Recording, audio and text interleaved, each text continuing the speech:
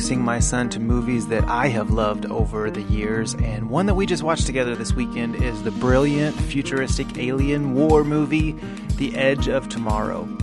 And in it, Tom Cruise's character gains the ability to reset the day and to live it again if he dies. And so as he tries to get to this head alien that's controlling all the other aliens in some sort of hive mentality thing, to kill it and to conquer these alien invaders, he has to try over and over again. And whenever he dies, he gets put back to the beginning of the day. So he learns and gradually gains more info and perfects his strategy. It's kind of like a sci-fi Groundhog Day.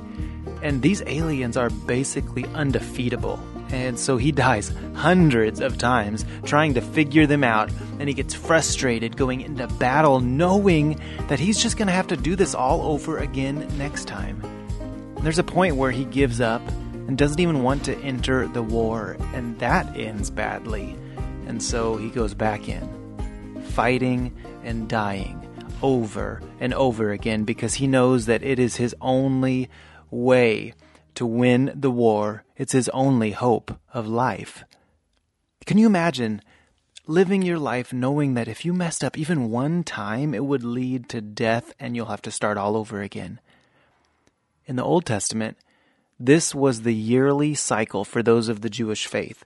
Leviticus 16:34 says, "This is to be a lasting ordinance for you. Atonement is to be made once a year for all the sins of the Israelites."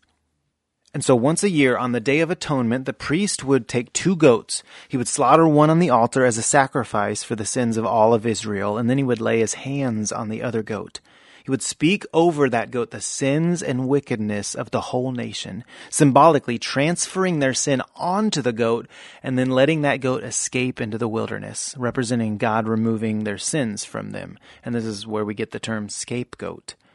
Imagine living in that system.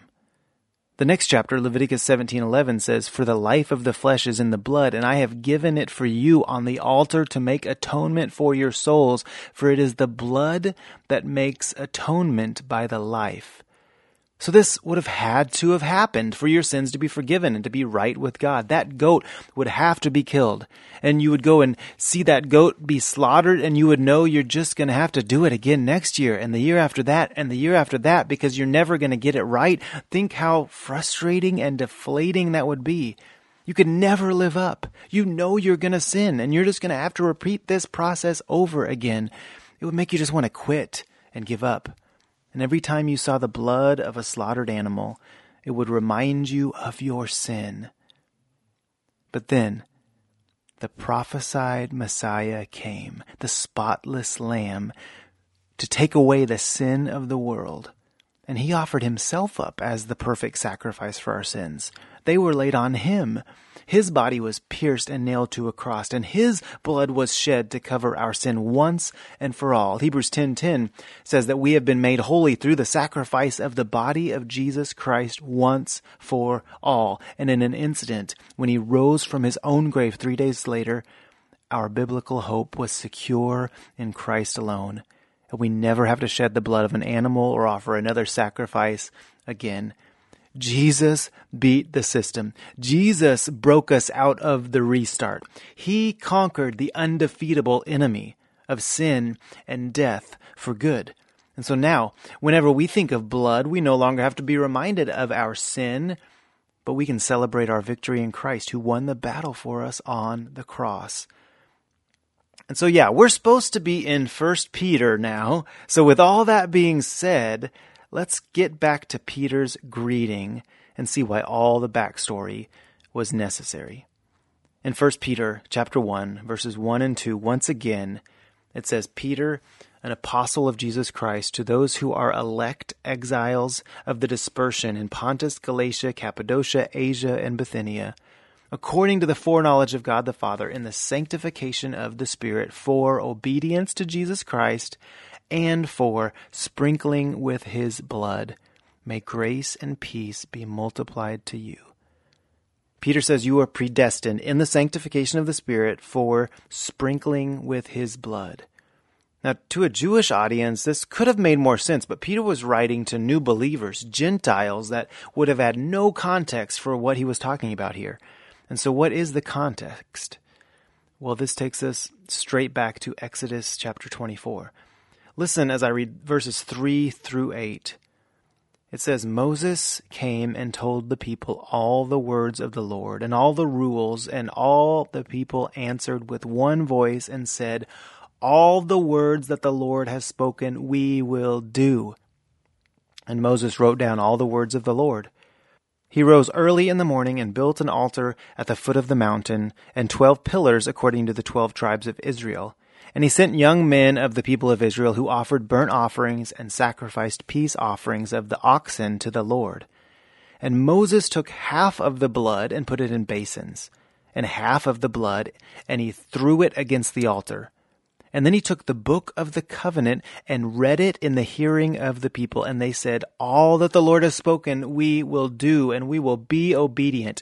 And Moses took the blood and threw it on the people and said, behold, the blood of the covenant that the Lord has made with you in accordance with all these words. And so they were sprinkled with blood as he threw it out across the people, entering them into this Old Testament covenant as the people of God. Of course, they couldn't live up to the promise that they made to the Lord, that they would do everything that the Lord said, and neither can we. That's why Jesus chose to die in our place, which ushered in a brand new covenant, making us the people of God by Christ's blood. And now Peter is saying, through the sanctification of the Spirit, you are being sprinkled with a new blood, the blood of Jesus, giving you power over your sin, giving you strength to follow the teachings of Jesus, and giving you the guidance to choose obedience as you walk with him. And that promise is true of you and of me today if we are surrendered to the Lord. And so, believers, let's live under the new covenant, one that has been settled once and for all, sprinkled by the blood of Christ, covering our sins. And so instead of experiencing death after death after death because of our sins, we get to live in the victorious shadow of the cross. May our lives be a shining example of that hope today. Well, next time we are on to verse 3, where we will be reading about the blessing of following Christ. And I promise, at least I think I promise, that we will begin to move quicker now that the theological context and the background of Peter's greeting is done. So until then, let's pray.